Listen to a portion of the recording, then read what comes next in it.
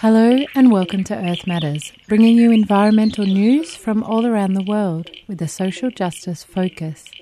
I'm Michaela Stubbs, and today we'll be speaking with Martin Baker from the Greenpeace Coal and Water Project about the report released last week titled The Great Water Grab, How the Coal Industry is Deepening the Global Water Crisis.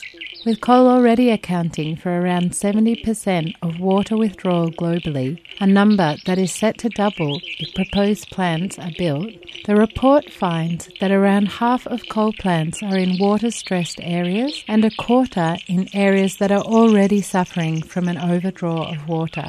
They hope that the report will exert extra pressure with decision makers and investors. Well, there's been a lot of activity on coal over the last week, with two actions by Frontline Action on Coal activists, which have shut down coal trains over the long weekend. On Friday, March 25th, a woman occupied a coal line, stopping trains from entering the coal export terminal at Kooragang Island in Newcastle. And at Willow Tree in New South Wales also, on the 29th of March, 3 activists occupied a train carrying coal, effectively stopping the supply from pit to port. They have taken a stand to preserve the remaining ecosystems and Aboriginal sacred sites in the Laird State Forest, where the Maules Creek mine is situated. In a press release, they stated, "We are calling for an end to the coal industry and a shift into renewable energy sources," stating that the coal industry and the Maules Creek mine are detrimental to the environment, the Aboriginal cultural heritage of the local Gomeroi Nation, native wildlife, ecology, water resources and community health. And also over the last weekend, in a major blow to the proposed Adani coal mine in Queensland's Galilee Basin, the traditional owners of the area, the Wangan and Jagalingou people, voted for a third time to reject a land deal with Indian giant Adani. Spokesperson Adrian Baragara said, "Our people voted unanimously at an authorisation meeting to reject Adani's repackaged deal and to condemn them for falsely representing the position of the Wangan and Jagalingou people. We confirm that no further negotiations with Adani will take place." This follows previous votes rejecting the mine in 2012 and 2014. And at the same time, Queensland Mines Minister Anthony Lynham and Premier Anastasia Palaszczuk and the Environment Minister last week gave bipartisan support for a motion backing the development of the mine. Spokesperson Marawa Johnson said, "Now, the only responsible course of action left to Mines Minister Anthony Lynham is to rule out issuing mining leases for Carmichael. Our internationally recognised legal rights include the right to free, prior and informed consent. We have not given our consent and we will not be bullied into giving it." I'll bring you more updates on these mines and the actions around them in future shows. But let's now go to an interview with Martin Baker on the Great Water Grab. My name's Martin Baker. I work for Greenpeace International, and the Coal and Water Project is a report that Greenpeace has been working on for the past year and a half to 2 years. It's taken so long because it's very complicated research. It's the first coal plant by coal plant analysis of coal's usage of water globally. So to our knowledge, that's the first time that this has been done. That said, it is based on data from World Resources Institute mapping of global coal plants. But we've worked with an engineering consultancy specialising in climate and energy in the Netherlands to do this coal plant by coal plant analysis.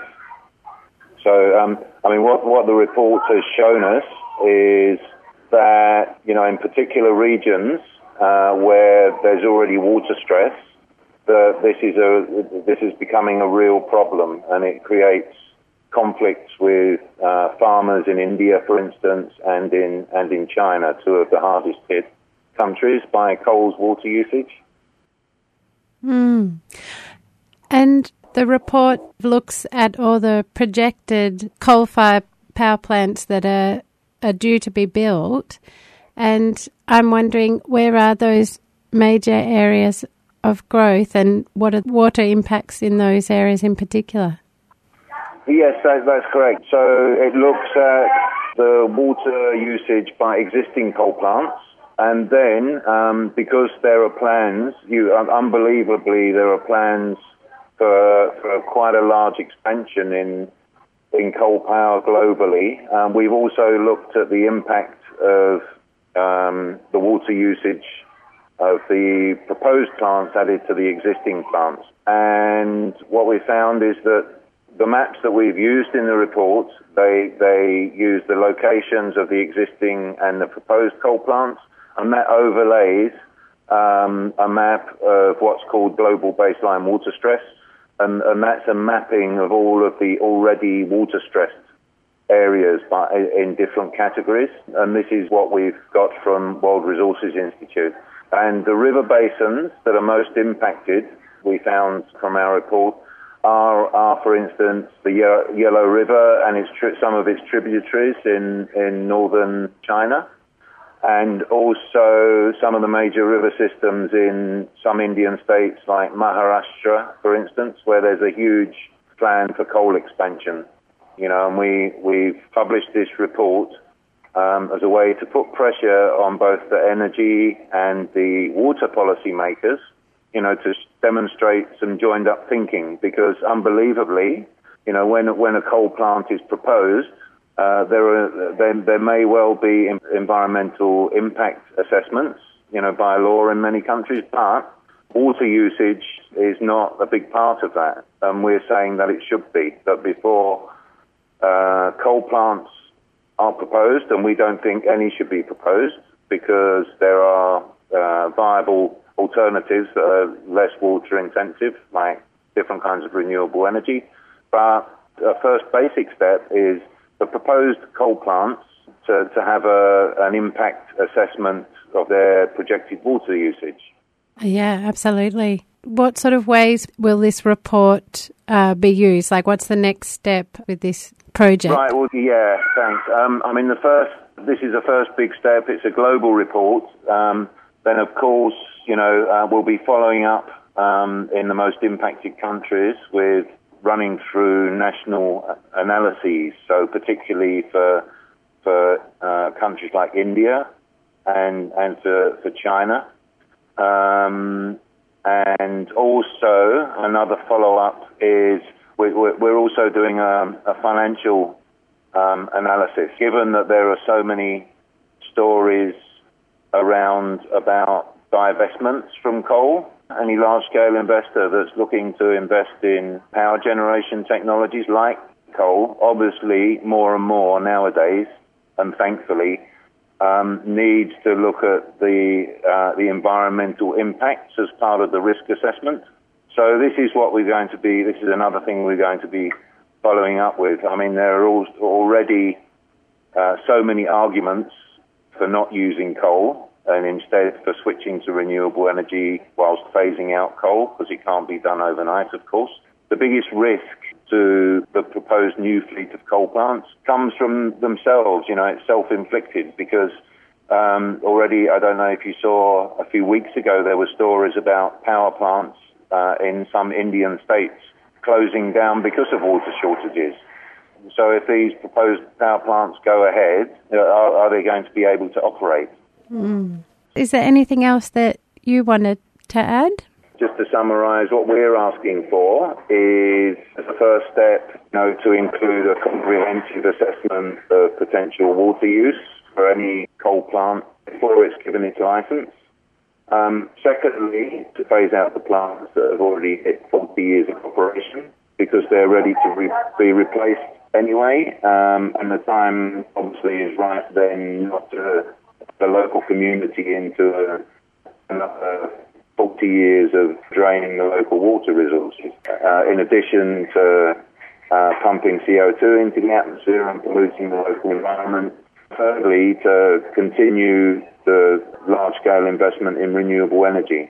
For the first time, I think this year, the investments going into renewable energy are greater than those going into the dirty, polluting industries that we used to generate our power in the past. So, that's a reality, and there's no excuse to continue putting large amounts of money into coal power. And the water usage of coal power is well, we'd like to see it as a nail in the coffin for using coal as a power, to get our electricity.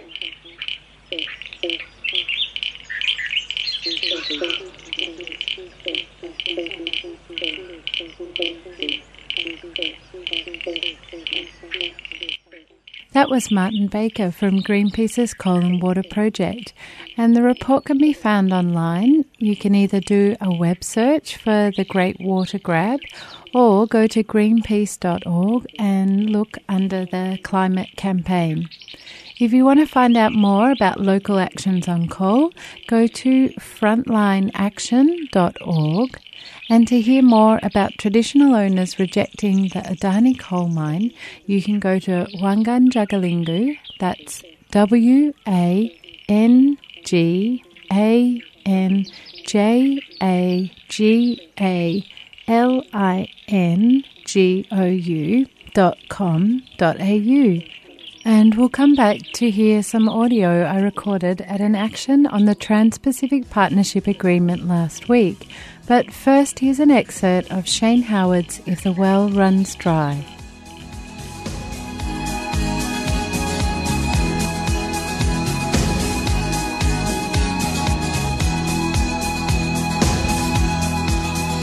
If you wait till the well runs dry, how can anything survive? You let time go by and the well runs dry. Dry. This time will pass away. This world might not be here to stay.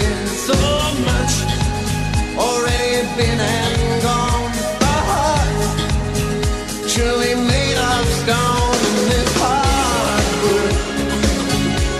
In this hard world, I was thinking we were measured not by what we take, but what we give for the giving's sake. If you wait till the well runs dry, how can anything survive? If you let time go by and the well runs dry, and the well runs dry. You're listening to Earth Matters around the country on the Community Radio Network. And on my last Earth Matters show, I was looking at the case of OceanaGold versus El Salvador, where an Australian mining company is trying to sue for over $300 million because the government of El Salvador stood with its people and refused to approve a toxic gold mining project in the headwater of its major river and drinking water supply. This is exactly the kind of case that we could see a lot more of if the Trans-Pacific Partnership Agreement that was signed early this year gets passed by the Senate. Last week, I recorded this action at an agribusiness breakfast in Melbourne, where former Trade Minister Andrew Robb, who was responsible for negotiating the deal, was giving an address. Let's hear from a couple of the speakers. We have Kevin Bracken from the Maritime Union of Australia emceeing, and I'll let him introduce the other voices.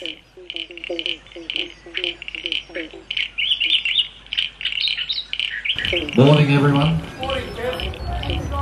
It's great to see some alert people out at this early hour of the morning, and we know why we're here, but what is the idea of loudspeaker is to let other people in the city know what's going on. And you won't find out what's going on by reading the Herald Sun or the mainstream media, because what they're trying to do is allow a takeover of this country by foreign corporations. This TPP is not about trade. Of all the 30 chapters of the TPP, only 5 of them concern trade in goods. What it's about is installing monopoly rights for foreign corporations, and giving investor rights the ability to sue our government. By signing on to these ISDS clauses, if we make any laws, to improve the health or welfare and social being of our people, we can be taken to a court in the World Bank and sued by a foreign corporation. If the implementing legislation gets signed in, then they will have that ability to do that. So we've got a number of speakers here this morning, speaking about various aspects of it. We've got someone who wants to speak, and that's Jessica Harrison from the GM Free Alliance of Australia. Thanks a lot, Jessica. Thanks for having me. I came up from Gippsland this morning because I'm very stirred up about the TPP for all the reasons mentioned before, the attack on unions and the attack on sort of really smoothing a way for the capitalists to move people around the world to their whim. But I'm stirred up because Monsanto are very involved with this TPP process. Monsanto, famous for GM crops, but also Roundup, which a lot of workers are actually using, unaware of the fact that it's been now classified as a probable carcinogen. So what we know now is that the GM lobby, the pro-GM lobby, was influential with the TPP in making sure that low-level presence of GM would be allowed. In other words, a farmer who's trying to market their crops as GM-free might be under threat from the laws within the TPP. At the moment, you get around $50 a tonne more if you market non-GM canola. What they want to do is undermine that so that basically canola is automatically GM whether we like it or not. And as eaters, we don't want to eat GM, so we don't want a low-level presence of any GM. So the TPP is undermining that, and it's also, as we know, solidarity of the people in New Zealand who had some really good rallies against the TPP. They took over the streets and blocked them, and hopefully we'll see that again here. We're campaigning against the influential pro-GM lobby. Monsanto headquarters down in St Kilda undermines people's right to eat and farm GM-free. And people might have heard about the farmer, Steve Marsh, who just found that he was going to have to pay over $1,000 in court costs for having actually complained about the fact that GM was contaminating his crop. Well, that's just one point of what we're going to see in the future if the TPP starts to influence and we get the GM crops actually allowed in low-level presence in our paddocks and also in our food. So it's great to be here, and hopefully we'll sort of stir up Andrew Robin. And really, all these laws just rely on our acquiescence, and if we say we're not having it, even though they might bring it into law, we can still stop it. So thanks for having me. This is a bad deal for this country, and if it is shown the light of day through public debate, then everyone will see the senselessness in signing on to this agreement. So our next speaker is going to be Matt Kunkel from Victorian Trades All Council, who's going to speak. And the Trades All Councils are an active TPP group in there. And another reason why they want to get rid of unions, because if they get rid of unions, who is there to oppose their agenda? It's a complete takeover by the corporations. So put your hands together for Matt from Trades All. Thanks, Kevin. Thanks, everyone. I'd like to start by acknowledging that we meet on the lands of the Wurundjeri people and pay my respects to their elders past and present. And it's particularly important to do so because the TPP strips away rights for Indigenous groups. It steals away any rights or any conditions that they may have, but it also will overwhelmingly affect them when it comes to the issues of health and education. My name is Matt Kunkel. I come from Victorian Trades All Council, and we oppose the TPP. We oppose the TPP because it's stealing our democracy away from us. Nobody voted for the TPP, and the only people that would vote for TPP are corporations, because this doesn't help a single individual in this country except for those millionaires and billionaires who hang out in Point Piper with Malcolm Turnbull and his mates. The key thing for us to understand is that with the TPP, it will damage our health system. We have one of the best healthcare systems in the world. It will damage our educational institutions. But almost most importantly, it will affect every single person who goes to work in Australia by undermining labour rights and pitting those exploited workers from foreign countries against us in Australia. Now, our struggle is not against those people that come from overseas. Our struggle is against the corporations that would seek to oppress them and to use them to force down the wages and conditions of all workers worldwide. So if you want a better healthcare system, if you want a better education system, if you want to protect the PBS and Medicare, if you want to make sure the government doesn't sell off all our public institutions, there's only one thing to do, and that's to make sure that Malcolm Turnbull and his Liberal Party and his National Party and his big billionaire backers get thrown out on their arse in this July, August or September or whenever they get to hold it, but make sure that they don't end up with another 4 years to keep screwing out of democracy. Thanks very much, everyone. Thanks a lot, Matt, and well put.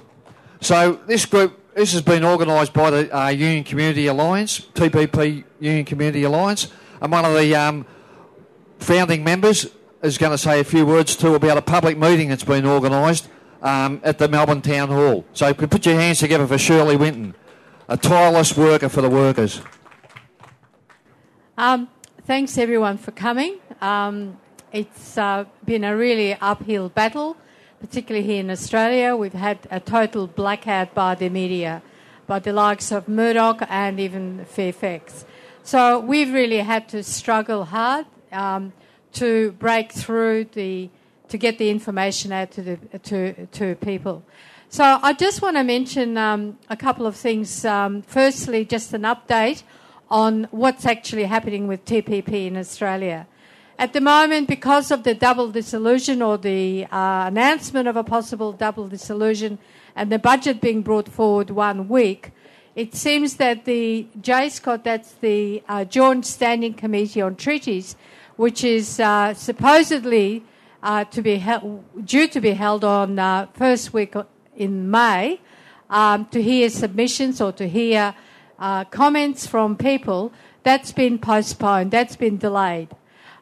These hearings probably they won't take place till perhaps June, and the actual process of ratification won't happen till after the election. So that really gives us another good 3 months at least to mount a campaign. So it's really important to build up amongst unions and community the campaign to stop the TPP. And I think we've got a lot to learn from other countries, from the people in other countries who've mounted an enormous campaign and enormous mobilisations to stop the TPP. Just in New Zealand, there were hundreds and thousands of people out in the streets in February opposing the TPP. Our next activity, that's the TPP Unions and Community Roundtable Coalition activity, is on 21st of April, a public forum at the Lower Melbourne Town Hall. We'll have several key speakers, including Jet Carney, who's the ACTU president, Jane Kelsey from New Zealand and a long-time campaigner opposing the TPP. Jane Kelsey will give more details about the TPP and especially the way that the people of New Zealand have mobilised and pushed back their government into agreeing that the TPP is actually bad. So this campaign is still in its early stages here in Australia, and we certainly intend to build it up quite broad and bigger over the next few months. So thank you all very much for coming, and I'll hand it over to Kevin. Thanks a lot, Shirley. So this agreement touches so many aspects of our life, handing over control to foreign corporations, the end of the surrender of the public service in this country, the destruction of our education system, the rapid loss of conditions for people who are working. So I'd like to thank you all for being switched on and being caring enough to get out here in the early morning, Melbourne. And let's get out to other people, because this isn't a done deal. It isn't all over. It's very important. And we've also got a few people who attended who paid for the breakfast. How was it nice? We just got escorted out by the police. We didn't get to eat our breakfast. You didn't get to eat your breakfast? Well, that's disgusting, because I thought you could ask questions inside, and they actually paid for the breakfast. Can you tell us what happened, Susie? Essentially, we were not allowed to enter right from the beginning. There was no reason given as to why we weren't allowed to enter. Security asked us to leave. We refused. We had rights. We'd bought tickets. and the police were called. I met Mr. Rob Shirley. I ran into him and I shook his hand. I tried to give him a question. He didn't want to read it. Well done, Susie. Sam, would you like to say a few words? Hi, everyone. That was really interesting. We went up there. Our intention was to ask questions in the Q&A, but they had a photograph of me. Yeah. They also knew where I was yesterday, which is interesting.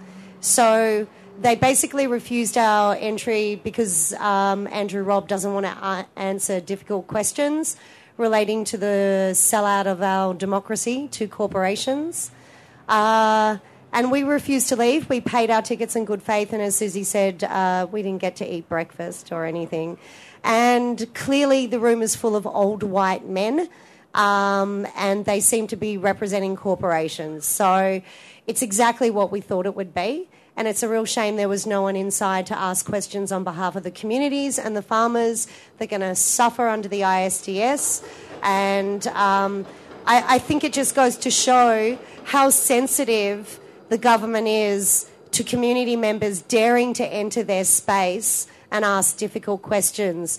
And all it does to me is make me more resolved to continue to get in those spaces and try and ask the difficult questions. There is still enabling legislation that needs to be passed. There is still the potential for this to fall over.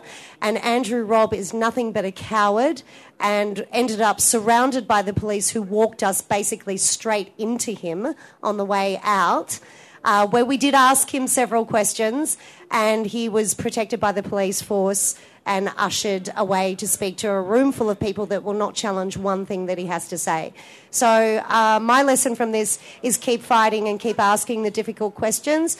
If they're that concerned that they're tracking people and preventing them from entering public events, then we know that we are on the right track and that we are doing the right thing in terms of questioning what's going on here.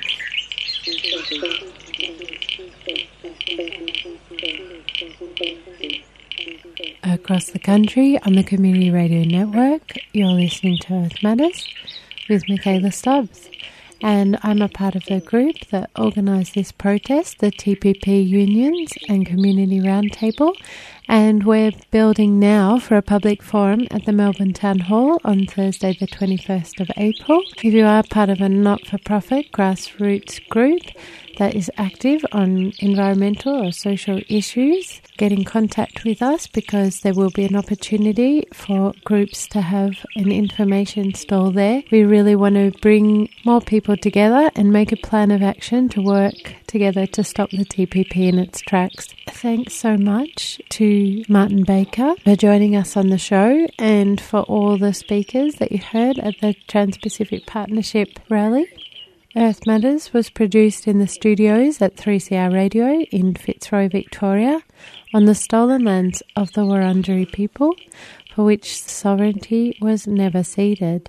If you'd like to get in contact with us, our phone number's 03 9419 8377, our email earthmatters3cr@gmail.com, and you can also find us on Facebook with links to the stories that we've covered today and more.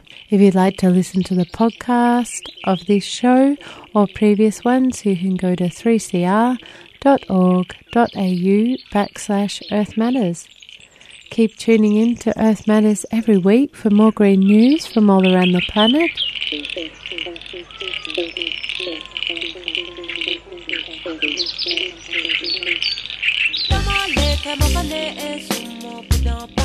We're talking about ecological thinning and subsidised logging, but we basically mean the same things, don't we, here? Wherever there are chemical corporations around the world, they're constantly trying to chip away at regulations. Earth Matters, bringing you environmental and social justice stories from developments in government and industry to the campaigns and communities that are standing up to them. Produced in the studios of 3CR Melbourne, Earth Matters is broadcast around Australia on the Community Radio Network. While the headlines have subsided, the nuclear power plant is still not under control, with the spent fuel rods removed from only 1 out of 4 reactors. law needs to change so that our rights can be recognised, so that decisions in relation to the use and exploitation of our lands is ours.